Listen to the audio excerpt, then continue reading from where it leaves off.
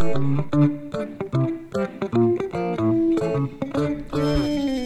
and welcome to Just a Guy and His Journey Back to God. So today we're in Proverbs 11, but before we go there, let's go to God in prayer. Father, thank you for your day, for this day, and for all that you've done for us. Thank you for loving us, for being with us each and every day. I'm grateful for the way you love me and take care of me.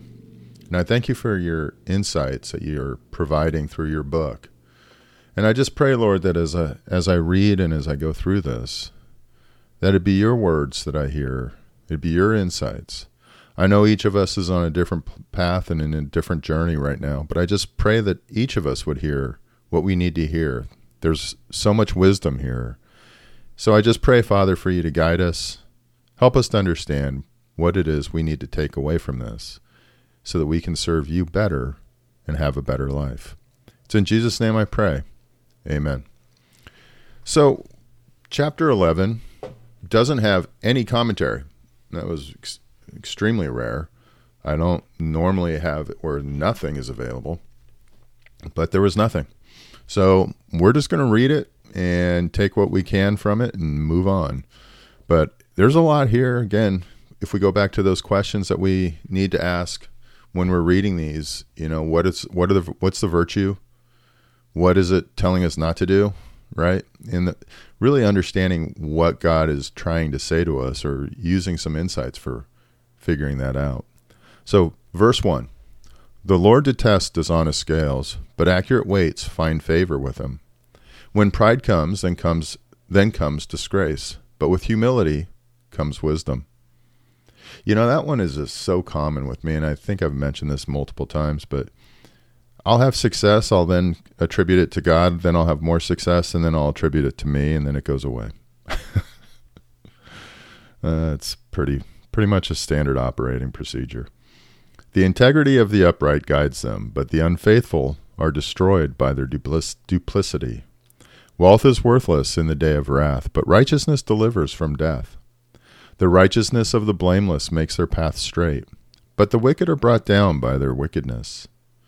The righteousness of the upright delivers them, but the unfaithful are trapped by evil desires. Hopes placed in mortals die with them. All the promise of their power comes to nothing.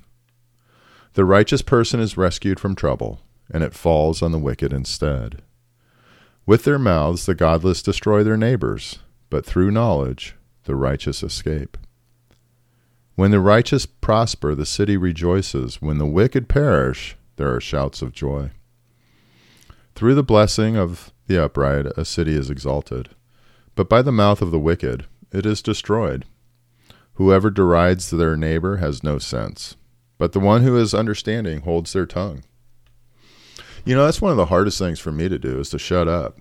And so often, and it may not be about a neighbor or anything like that, but just like there's times to just be quiet. And that's the greatest and the hardest lesson for me to learn, is not every moment requires my opinion.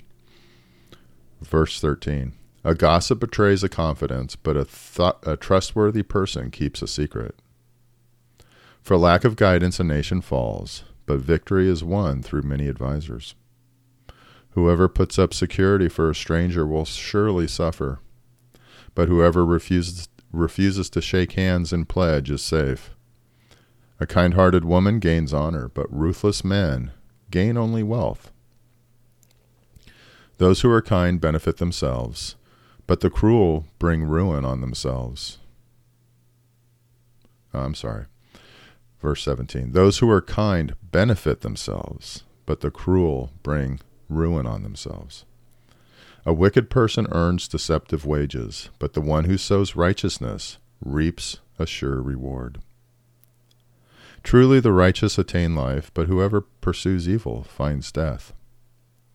The Lord detests those whose hearts are perverse, but he delights in those whose ways are blameless. Be sure of this, the wicked will not go unpunished, but those who are righteous will go free. Like a gold ring in a pig's snout is a beautiful woman who shows no discretion. The desire of the righteous ends only in good, but the hope of the wicked only in wrath.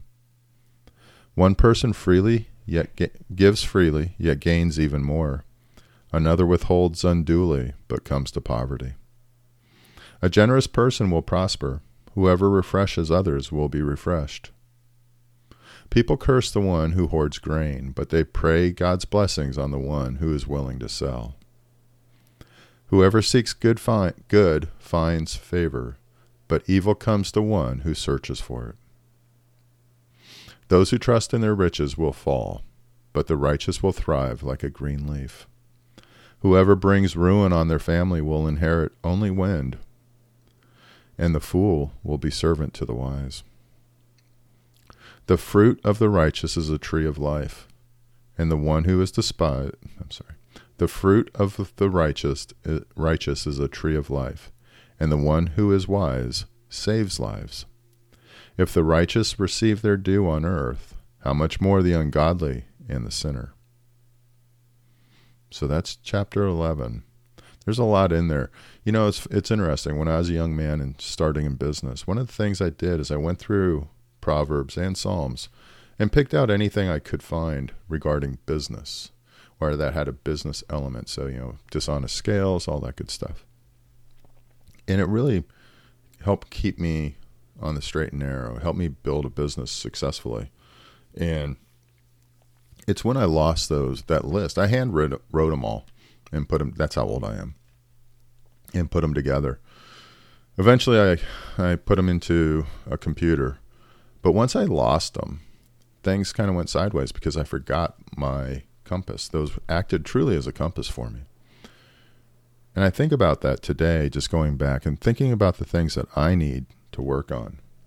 Being kind-hearted, being, nice or loving all of God's people, and really going through this. And as I read these, there's so many elements here where I need to read this. It's like when in business you read various books and then you don't read them again because you think you understood it.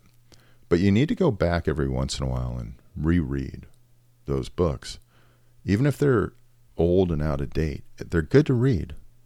And they're good reminders on things you may know, but they remind you and bring it to the forefront of your thoughts. It's the same thing with Proverbs and the Bible in general, but Proverbs especially. It's a reminder of how to behave, and behaving not because you'll get in trouble, but behaving because it's the right thing to do, and it also builds a successful life, a life of peace, a life of happiness. So, anyways, with that, let's go to God in prayer. Father, thank you for your day. Thank you for your word, just as importantly. I thank you that you're working with us, and you're helping me to understand and reminding me of your majesty, your grace, and your wisdom. So, Father, I lift up this day. I lift it up to you and pray that you'd be honored and glorified. I pray that you would be the one that I live for, and that I would remember your words and apply them throughout the day and throughout my life. I thank you for all. I just lift you up. I lift up our families, or I lift up our friends, and I lift up our nation. It's in Jesus' name I pray. Amen. Hey, thanks for joining me at Just a Guy and his journey back to God. I hope you have a great day.